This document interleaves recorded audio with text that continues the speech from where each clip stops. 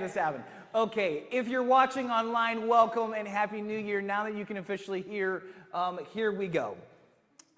Here's what I wanted to do. If this is your first time here, I want to give you a little context for our church. Post-COVID, we started renting this facility. We used to be in Kennesaw Elementary School, but the schools weren't allowing people like us to rent them. And so this was one of the few places we were able to find that opened its doors. It's one of the oldest, most historic churches in all of our region of Atlanta, which makes this a very special place to meet. It also makes it a very unique place in that 140 years ago, nobody was thinking about kid space or acoustics or where you were putting power outlets and all the things. So while it is amazing what God has been doing in our church, there are obviously some unique challenges to being in this facility, but we love it. We love what God's been doing. We love that you're here, and we are in this community, and we're for this community. God's doing great things here. We're privileged to be part of it. We're a part of a ministry called Every Nation. Some of you are here today on your way to a campus conference in Florida, if I've got my facts right, part of the Every Nation campus conference. And while we have college students from our different Every Nation churches heading south, we will be having some of our teens heading just a little bit north this weekend, going to their first conference. So we've got people kind of coming and going, and it's a great time to be a part of what God is doing. Here's what I want to encourage you to do. And then we'll get right into the text today. I want you to participate, maybe for the first time, in a special week of prayer and a special week of, yes, fasting. Not this coming week, but the following week. It's something that all of our churches are doing globally, and it is a powerful time of prayer and worship. I did not grow up doing that, just so you know. I didn't grow up fasting or denying myself something. I didn't do any of that. I would have thought you were crazy if you had asked me to participate in something like that. But here's the deal. We're starting the year out with a week of prayer and fasting. In other words, we're saying, God, what we desire most and what we hunger for most is you. You're what I am truly the most hungry for. And so we deny our souls a little bit, your physical body, things that you need to remind yourself of what you actually need most. And that is God. And so pick up a prayer and devotional guide literally on your way out the door today. I am half begging you to participate in it. It's a powerful, powerful moment in this church, but also participating globally with what's happening. Turn to the book of John, chapter 2 today. You can follow along behind me with the screen behind me. You can turn in your Bibles there. Or if you prefer the digital YouVersion Bible app, go for it. We'll be in John chapter 2. And here we go. We're in a series called Miracles. We're starting it today. Do you need God to show up in 2023? Chances are you do. And even if you can't distinctively define something where you're like, I need God to do this, chances are you will. It's a rare person indeed who doesn't have something in their life where you just need a shift, where you need a miracle, where you need God to show up and do something to alter things, to change it. Some of you need marriage or relationship miracles. Some of you need financial miracles. Some of you are praying for a family member to become a Christian, and you make no mistake about it. That is, in fact, a miracle that you are believing for. Miracles can come in all shapes and sizes, but if you are sitting here and never in your life need God to move in a powerful way, I have news for you. You are probably stuck in the hamster wheel of Christianity, just going through the motions and no longer engaged in God's moving power, His miraculous power. Which is why a week of prayer and fasting can shake you out of that. Get your spirit and soul a little bit more tuned into what God is doing. I don't know about you, but I need God to show up. I've got some things in my life where we need just some miraculous moves of God. I do. Full transparency. I have a feeling you do too. So turn to John chapter 2, and we're going to get into Jesus' very first miracle. And maybe there's something in this story that just might apply to your situation, to your family, to your job, to this church. What if the Bible wasn't just a bunch of old, antiquated stories, but in fact had pertinence to your life? Oh, surprise, it does. John chapter 2. Here we go. Jesus' very first miracle. On the third day, verse 1, there was a wedding at Cana in Galilee, and the mother of Jesus was there. Jesus also was invited to the wedding with his disciples, and when the wine ran out, the mother of Jesus said to him, "They have no wine." And Jesus said to her, "Woman, what does this have to do with me?" My kind of sarcastic tone, I added that, okay? Woman, why are you bringing me into this, okay? My hour has not yet come. His mother said to the servants, "Do whatever he tells you." Don't you love Jesus' mom right here? Jesus is like, "Hey, why are you bringing me into this?" And his mother just does what a mother does. She just like looks at him and completely disregards what he has to say. And she's just like, "Sir, do whatever he says." Or like, "Jesus, you don't have an option," right? I love this story. Now there were 6 stone water jars there for the Jewish rites of purification, each holding 20 or 30 gallons. That's a lot. Jesus said to the servants, "Fill the jars with water," and they filled them up to the brim. And he said to them, "Now draw some out and take it to the master of the feast." So they took it. And when the master of the feast tasted the water, now become wine, and didn't know where it had come from, though the servants who had drawn the water knew, the master of the feast called the bridegroom and said to him, "Everyone serves the good wine first, and when people have drunk freely, then the poor wine. But you have kept the good wine until now." This, the first of his signs, Jesus did at Cana in Galilee and manifested his glory. And his disciples believed in him. After this, he went down to Capernaum with his mother and his brothers and his disciples, and they stayed there a few days.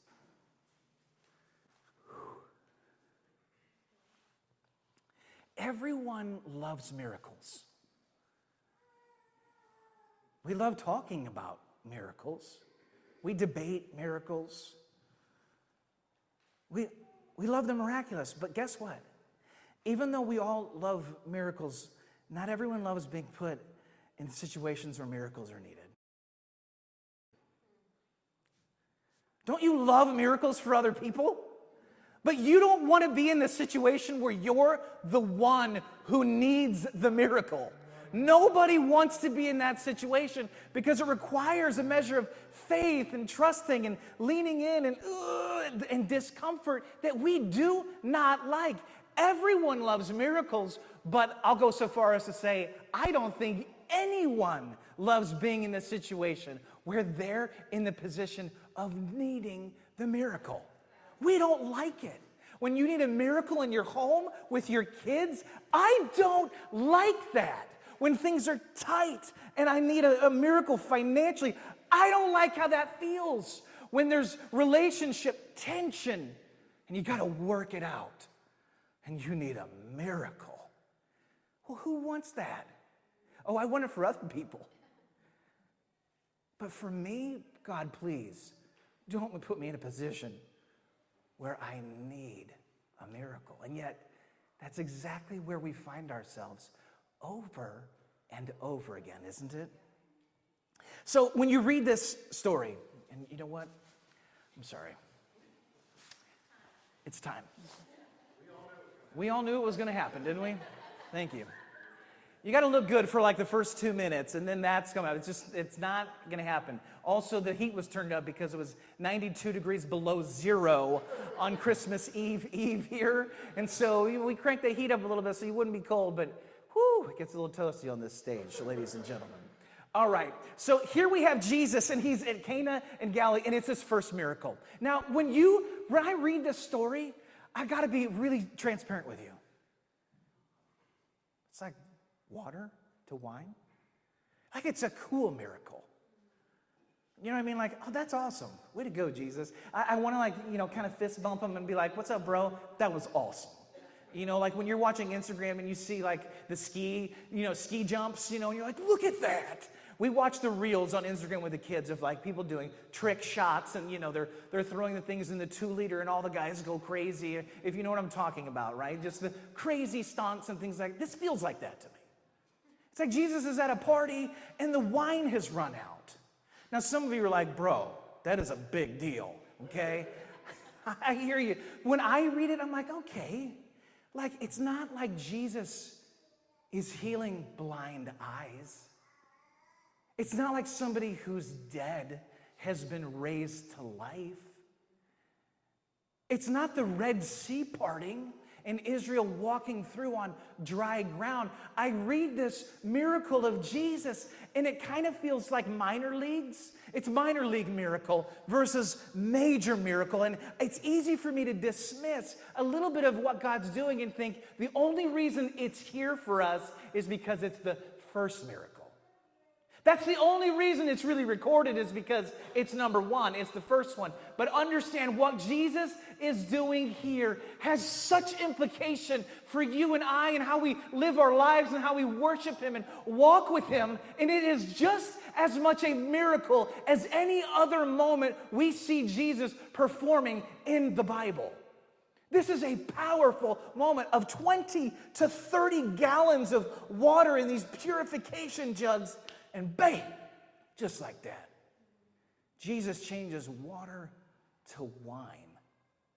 And he does it in a wedding. And what's interesting about this story is the vast majority of people have no idea what has happened. They don't know. Even the people who are hosting the wedding, you realize nothing is ever brought to them in this moment. Oh, there's a major issue. And understand, at a wedding in Cana, this is a whole city, right? The whole town comes out for this, and it's a week long. And yes, you are providing food, and you are providing dancing, and you're providing wine for a week. It is a huge deal. It is of public standing. It is of reputation, right? This is not the cultural American wedding that we are used to. This is very different. And for you to run out of wine would have been the shame of the town, okay? This would have been shameful, embarrassing even. And so Jesus is called in to be of help and to do what? Perform a miracle at the bequest, of his mother. So a few things. You guys ready? Because I think this is going to start bearing out even in our own lives in 2023. Everybody needs God to move in certain ways. So here are 3 things. I'm going to do what I don't normally do. And I'm going to give you 3 points. Normally I'm a story-based preacher, right? So I like to talk through the story. I'm giving you 3 points today. So for you note takers, miracle number 2 is happening today in that I am giving you actual points that you can write down and begin to apply to your life. Number 1, this miracle that we see in John chapter 2, it requires something that oftentimes we miss, and that it required participating in community. This miracle takes place as Mary is aware of the need of the people that are getting married. Now, she would not have been aware of this situation unless there was context and there was relationship. You don't just step in and begin ordering servants around at a wedding. Also, she knows the dynamics. She knows the situation We are not aware of her position here in this wedding, but we know that she's close enough in proximity to the people getting married and the way this thing is being orchestrated that she sees the wine running out and she steps in to do something on behalf of the people that she has relationship with. And by the fact that Jesus and his disciples, by the way, were invited to this wedding means that they also had some measure of relationship and proximity to the people getting married. Do you hear this? Because for many of us, when we look at miracles and the miraculous move of God, we think about going into our homes. We think about being by ourselves, praying in our prayer closet, and nobody knowing what's happening. It's just me and God. And I am crying out to him for this miraculous moment. And the people who receive this miracle, they're not even praying. They're not even the ones asking. It was literally the one on the sidelines, the fringe, the proximity here that is standing and believing for a miracle on behalf of somebody else. Guess what? You need relationships with people. No one's hearing this. But even in our church, if what you encounter and experience it begins and ends with you coming into this little box-shaped sanctuary, having a time of worship, hearing a message, and leaving, you are missing some of the miraculous move of God by virtue of not having relationship with God's people and in God's community. That is the beauty of community, is that when you have something going on in your life, you've got a Mary in your life who can say, I'm on it. I'm praying. I'm seeking God. I'm on my knees. I'm bringing meals. I'm doing everything I can do to see God show up, not in my life, but in your life. And that, ladies and gentlemen, is miraculous. Don't ever lose sight of the miracle of community and people knowing you well enough to actually pray for your situation. Don't miss it. Don't stand so far removed that nobody ever knows what's going on in your life. Don't do that. You're missing some of the miraculous power of God that comes through walking with God's people. And I know that's hard, church. We love our private lives. I know. I do too. I don't want to invite people into my situation. I don't want to ask for help. I don't want to ask people to pray. Sometimes I don't even forget asking. Sometimes I just don't want to engage in the emotional work required to have relationships. True story. It's like, oh man, I just want to be home by myself. But I miss being alone. Listen, have your alone time. I hear you. But people need to know you, and you need to be known, because there's miraculous power in community. And we see this with Mary. She sees and she knows what's going on. Secondly, this miracle, it didn't just require a measure of community and people knowing one another. It also required obedience. Some miracles in the Bible require no obedience. Jesus just shows up and somebody has a need. They're blind, right? And they ask for Jesus to heal, and he heals. Right? Jesus just shows up in a powerful, amazing way. And then there are some miracles where we see Jesus instructing people to do something. And as they obey, the power of God is released in their life. And when in doubt, I want to make sure that this is clear as we head into 2023. The best decision is always the obedient decision. It's not like, oh, let me pray about this and really, let me ask God if I should be, if I should pursue the moral route. No, you don't even need to pray about it, okay? Obey him. What's he inviting you to do? What's he asking of you in 2023? The right decision is always the obedient decision. And look at what these servants had to do. First of all, do you realize the level of maybe danger is the wrong word, but imagine filling all of these 20 to 30 gallon purification jugs, dipping the cup in, filling something up, and then walking it over, right, to the people running the wedding. Like, your job's on the line here. Are you really going to trust what Jesus is doing? Are you really going to trust what Mary is telling you to do in this moment? Because it's all on the line right here, right? And you know what I mean? You're dipping this in here and you're walking it over and you're like, I know what I just put in this jug, and it was water. And now I'm carrying it over here and I'm going to give it to you. And somehow, some way, it's miraculously going to just turn into wine. I don't know how this is happening. I don't know when. I have no answers here, except you've asked me to do this, and so I'm going to do it. And how many times do we see God showing up in ways where your explanation for it is completely broken in half? At what point did that water turn the tree? Like, think of the molecular structure of that water. Hydrogen, 2. Oxygen, 1. H2O. This is water. And then somehow, biologically, it miraculously becomes wine. Now, the science nerd in me is like, where did this happen? How long did it take? What happened? Like, what happened at the atomic level here? Like, where?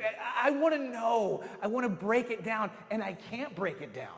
All I can do is say, Jesus said this, Mary said this, and they obeyed despite what their natural senses would have told them. They trusted Jesus, and they obeyed him, and they did what they knew was right, even though it was uncomfortable, and even though this was risky, and even though this required faith. How many times does God showing up in your life require you to trust him in ways that do not make sense? And people who are watching think you've lost your ever-loving mind. Think of people on the outside looking in. If they had just if you had just explained this. Yeah, this has got water in it. But she told me to go ahead and fill up that cup and take it to the one running the wedding, and I think by the time it gets there, it's going to turn into wine. What do you think? You'd be like, you're going to be fired. That's what. Your job's over. Pack your bags. Goodbye. And that's not what happened. You guys with me today? Just to remind you, or I'll just read that text one more. You know what? You got it. Third point.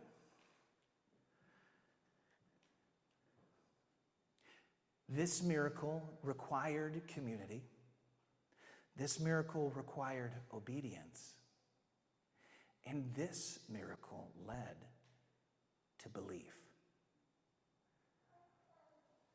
And many times we miss God's opportunities in our lives because there's nothing wrong with you needing or wanting God to show up in your life.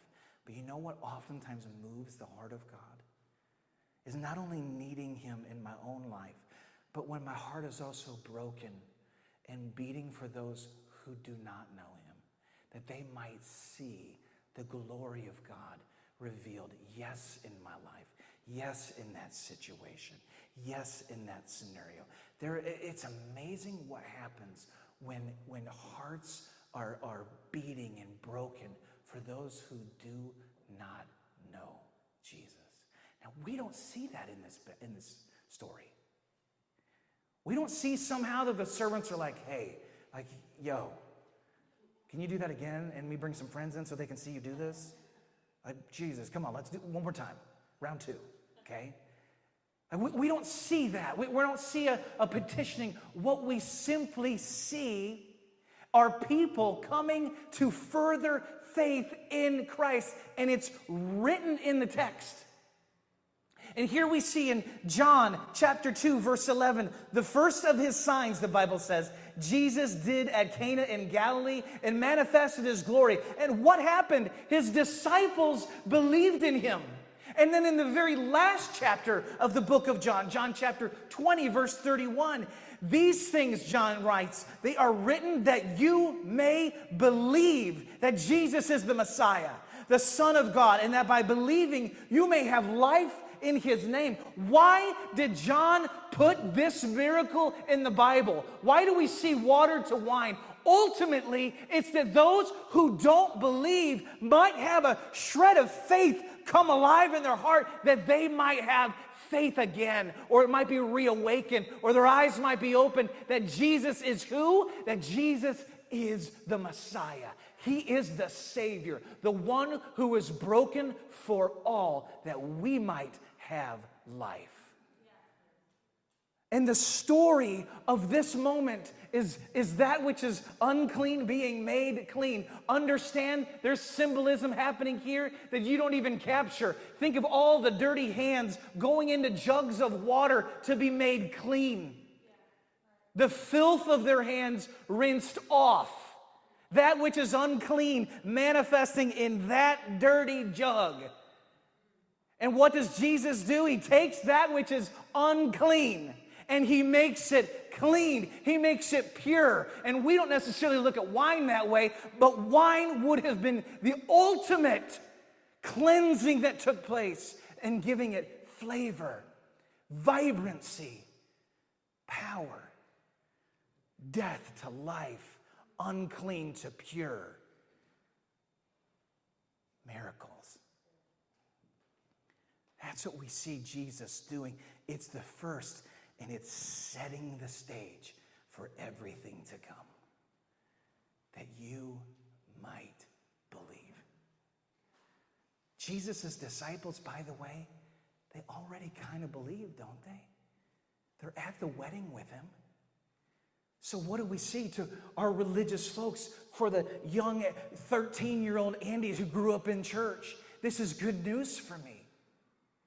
Because Jesus is looking, and the servants who don't know Christ, their eyes are being opened. The Bible says that they know who did this miracle. Their eyes were open to it. But the Bible says that Jesus' disciples believed in him also. In other words, they had faith, but Jesus did something that allowed their faith to grow and stretch even more. And in 2023, when I look at my life and when I pray for this church, there are some of you that are on the fence as to whether Jesus is who he says he is. And some of you are literally sitting here and you need your faith. You are a disciple and you do believe, but there's still room for Jesus to grow you and stretch you and help you become somebody who has greater faith in your life than you do right now.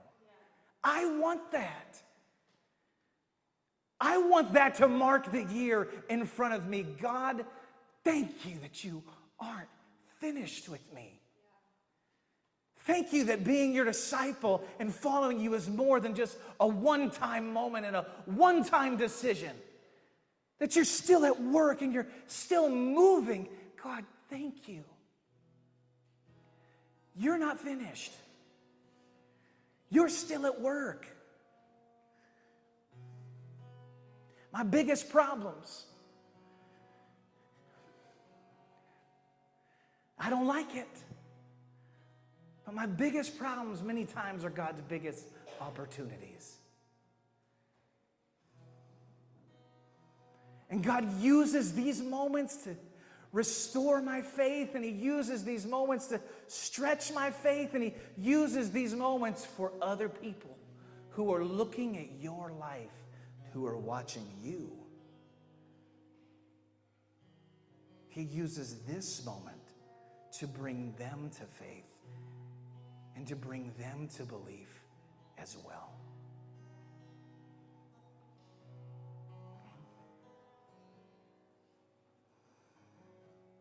Go ahead and stand to your feet this morning.